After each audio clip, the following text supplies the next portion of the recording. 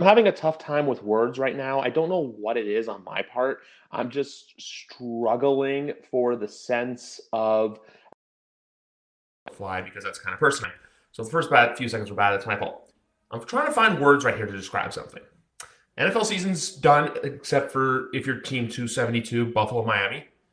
But tomorrow night's game, there's just a sense of something I need. I need an energy source unlike any other. I think we need some purple rain. Let's go, Dogs! For the first time since 1991, the Washington Huskies are going to play for a national freaking championship. Let me tell you something right now, everybody. West Coast football, everything on the table tomorrow against Michigan, who we also beat in 1991. Booger McFarland, big boy football, took down Texas. And now we play Jim Harbaugh, sign Steelers, the Wolverines, the Washington Huskies. Whose house? Dawgs House! Whose house? Dawgs House! Woo! Ladies and gentlemen, is it Monday already? We need it to be Monday. We are 24 hours away for kickoff, but you want that 24 hours to speed up, get through the workday. For Alex right now, guys, it's about just before 6 o'clock as he's located in the greater Seattle area. I'm on the East Coast. Obviously, it's 8:54 out here.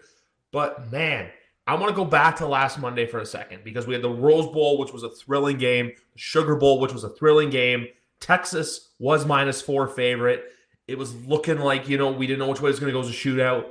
But Michael Penix Jr., when the lights shine the brightest, second to only Joe Burrow in a CFP semifinal game in yards, and just when it mattered most, the Washington defense shut down Texas. Because remember, if they had scored late in that game, we're not thinking overtime. They're thinking game-winning touchdown.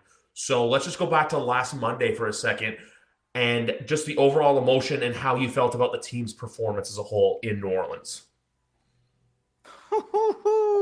Well, let's talk about my blood pressure. I don't even want to know what my blood pressure was in those last 15 seconds. Probably not great, but it is what it is.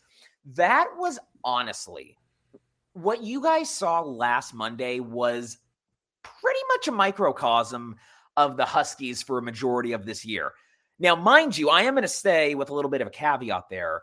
That was probably Michael Penix's best game as a Husky by far. He's had great games, no doubt about it.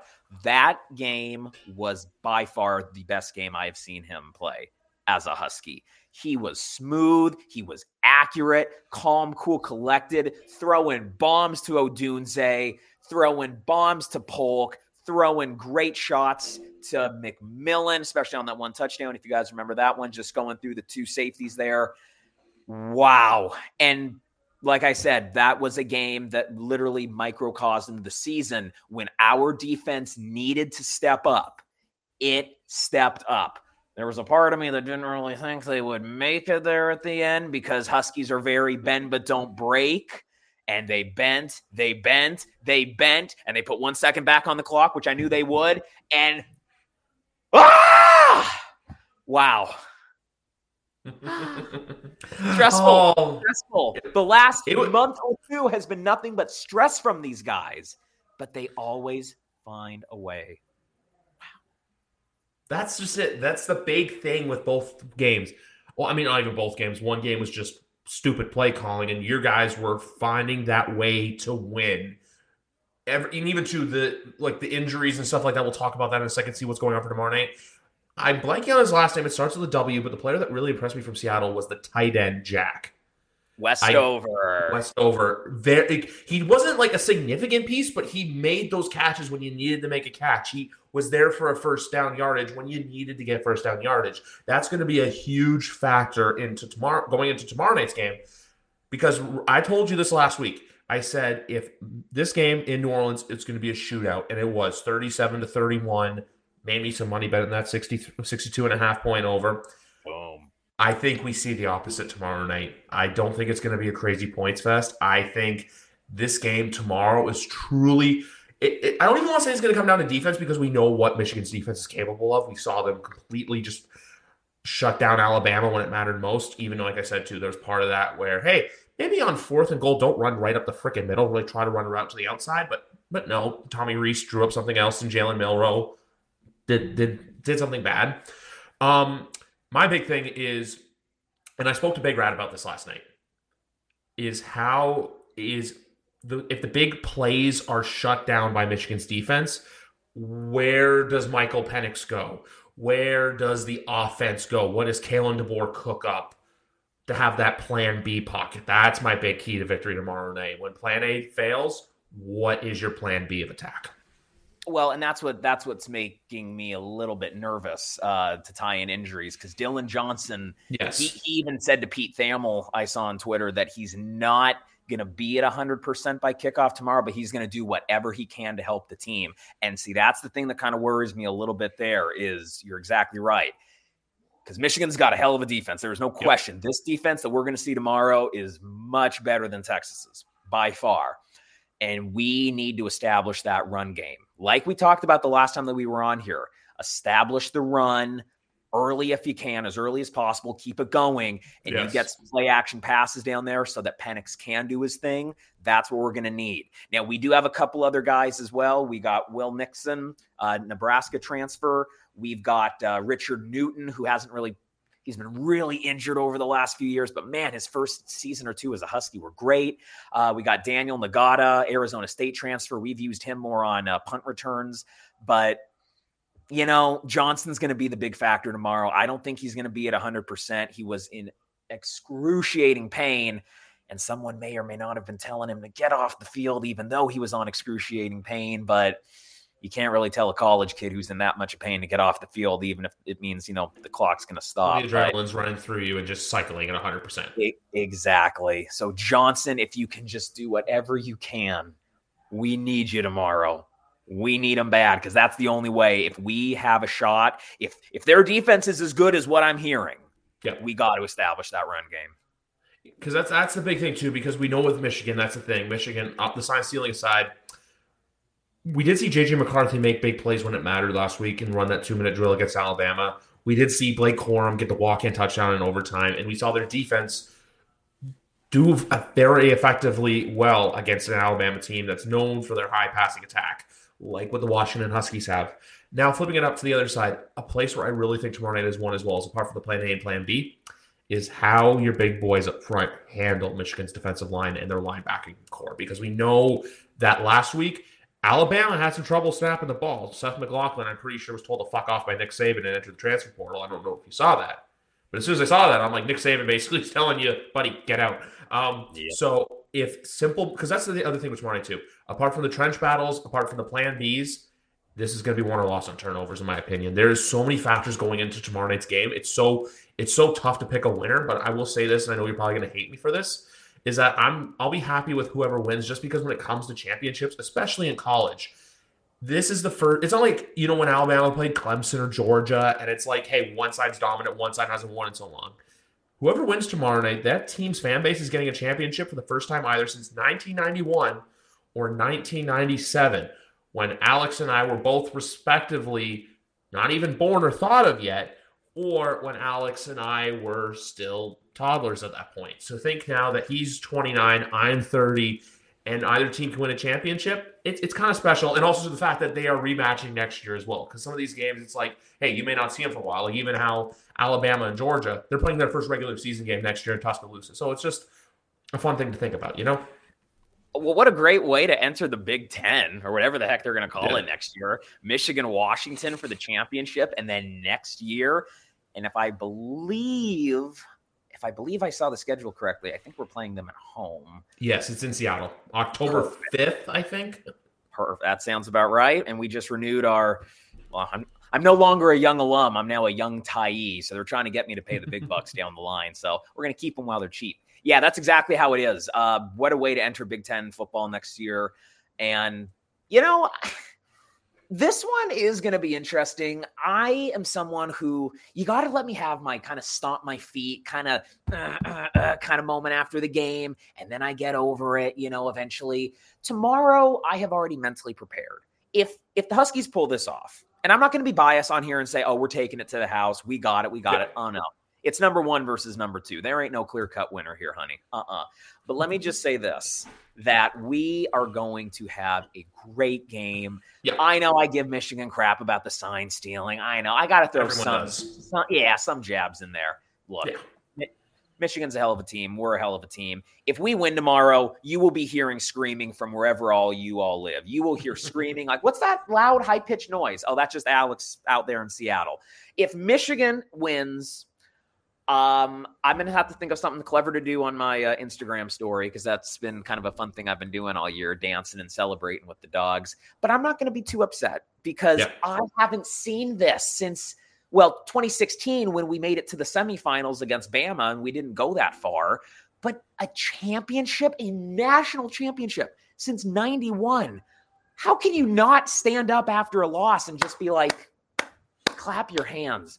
I'm going to be a little pissed, obviously, but I won't be as mad as if we were to lose to like a Stanford or an Arizona State or whatever. I am proud as heck of my dogs, man. Because that's the thing, too. If this was the Pac-12 championship and you guys lost to Oregon, it's different, because it's that salt burn effect. It's that wounded. It's that salt in the wound. It's that, I didn't mean to say salt in the burn. That's just because my fiance showed me the movie Saltburn, and now it's kind of in my head. But it's like the salt in the wound, the lemon in the wound. It's like that if you lose to Oregon. Tomorrow night, though, this is how I view it from both sides. I'm going to do the Michigan one first.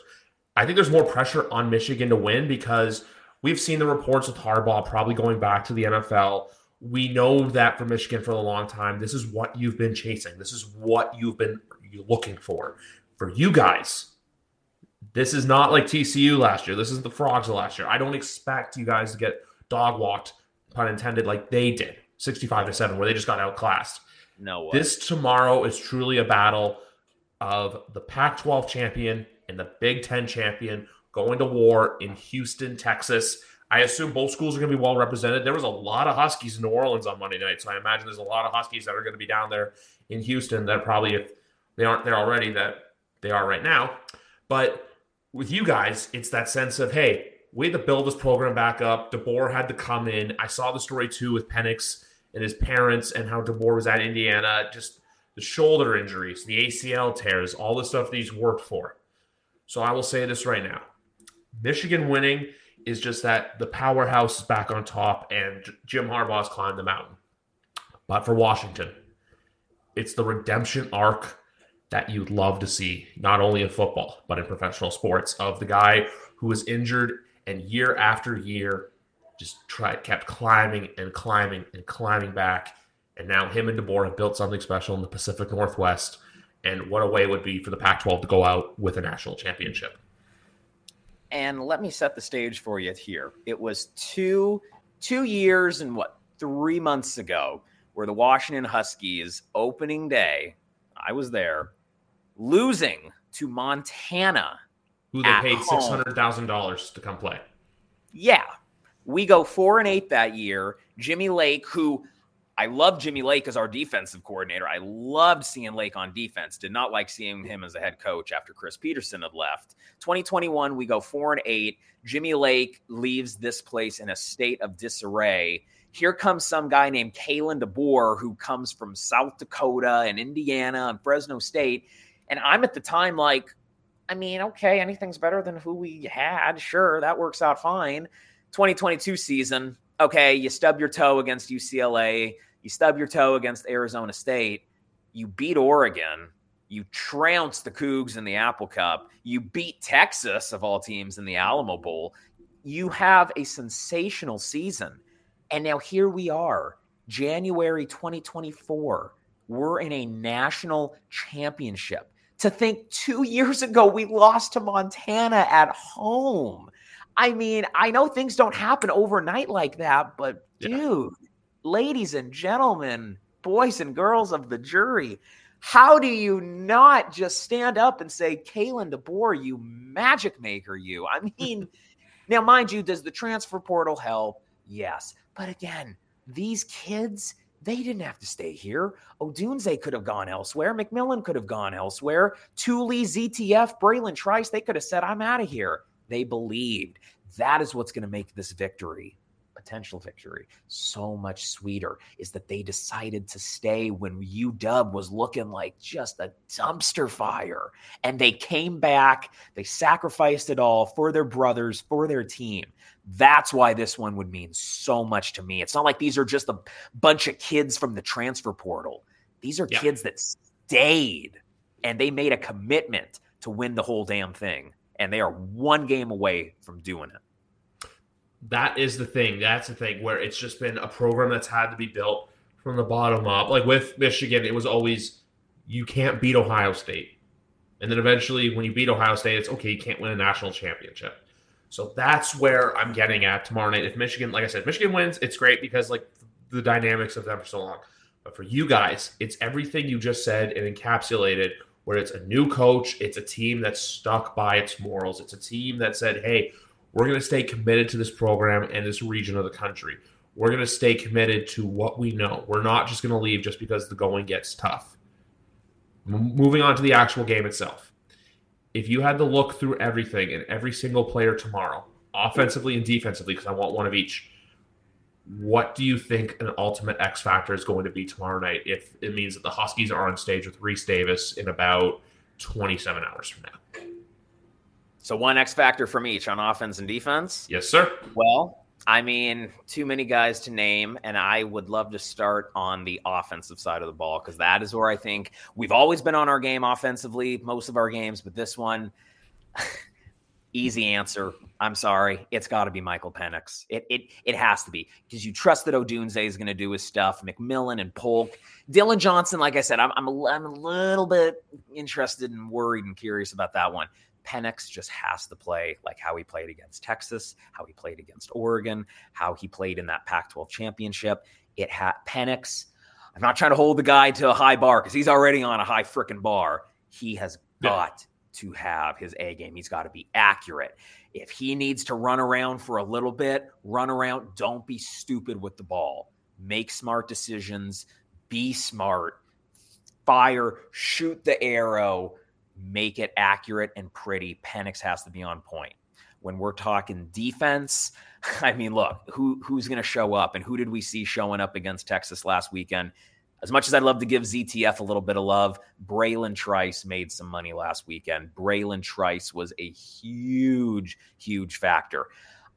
Blake Corum scares me. JJ McCarthy doesn't scare me as much. Still a very viable offense, no doubt about it. Blake Corum especially. Yep. But you want to put some pressure on these guys. And no pun intended, that's what Trice's job is pressure. Braylon Trice has to have another game where he is just right in McCarthy's face. I think that's going to make a big factor. Even if Blake Corum is just running down our throats, I trust our offense so stinking much that we can score on any drive. It's how we respond on the defensive side of the ball. I mean, shoot, I could have told you Jabbar Muhammad. I could have told you Tuli Latuli-Nasanoa right up the middle, but you got to bring that pressure. And Trice, go for the sack if you want, but if your opportunity's there, get the ball out of his hand, smack it out, cause some turnovers, make McCarthy scared and have to go to Blake Corum more. And hopefully they get the sense of, okay, passing game's not working. We just got to try to stop this run. So maybe easy answers, but I just think you can't think too hard about this. It's Penix who's been leading the show for the last 2 years, and it's Braylon Trice who had a very slow first half of the year and has just come on the scenes the last half of the season, especially last game, and dominated. You know what? For as much as I wanted like an outside of the box answer, I kind of like that. You know what? You just go with what you know. You go with the bread and butter of the Huskies offense and defense, where it's like, hey, if the guys we know that are capable of doing their jobs do their jobs, like I said, you'll be hanging out with Reese Davis tomorrow night, and that's ultimately what you want to see. Now, I got to keep this sweet and short, sweet, and simple. If you have to give me a score prediction tomorrow night, because I obviously know who I don't want to ask you who's going to win because obviously I know where you're going to go. How do you think the game's going to play out, and what do you think the final score is going to be? Well, it's going to come down to the last play. Just like last time, I'm not expecting this game to be over by the third quarter. It's not going to be over by the fourth quarter. This is going to be a typical Huskies game that I have just... Boy, I tell you what, man, if I die at age 40, well, you can thank Husky football and maybe even Seahawk football for that, because I already have white coat hypertension when I go to the doctor. I just get so nervous. My blood pressure's through the roof. And, well, we'll save medical talk for another time. This is sports. Yeah. Me, I'm going to go UW 27, Michigan 24. Ooh, I like it. I like it a lot. 27-24, because like I was saying earlier, the over-under right now is at 54.5. I don't see it going over. I don't know what it is. This I don't know if I'm going to play it or not. This screams like the national championships game we saw 2 years ago where Georgia played Alabama when Georgia won. Where it was like, I think it was like 26-19 or something like that. Like, it wasn't like a crazy score or anything like that, but it was just the defensive pick six that ultimately won Georgia the football game. So I see something like that going down tomorrow night. Now, I know this has been a Quaker podcast than last time, but before we go today, I have one question for you, because I know you want to get. I want to see fired up again before we end. Whose house? Dawgs House. Have a good night, everybody. One more time. You know what? One more time. Whose house? Dawgs House. I'm Jeff Woods, and I'm shining a light on music and the rock stars who make it. He just was one of those people, he stood out. He was a magic guy. He really was a magic guy. We all have faults. He had the same amount of faults as we all have. This was before Led Zeppelin. Robert was full on. I mean, he was Led Zeppelin without the band behind him. He had the hair, the jeans, the whole thing, and he was amazing. The Records and Rockstars podcast, heard around the world and yours to hear wherever you get podcasts. All the episodes from jeffwoodsradio.com. Do, Did, Will, the Story of People podcast is now available on the Crier Media Network. The first 5 episodes are here and feature some incredible guests that fit into one or all 3 of those categories. Ready? Tara Sloan from the San Jose Sharks, Undercurrent podcast at NBC Sports.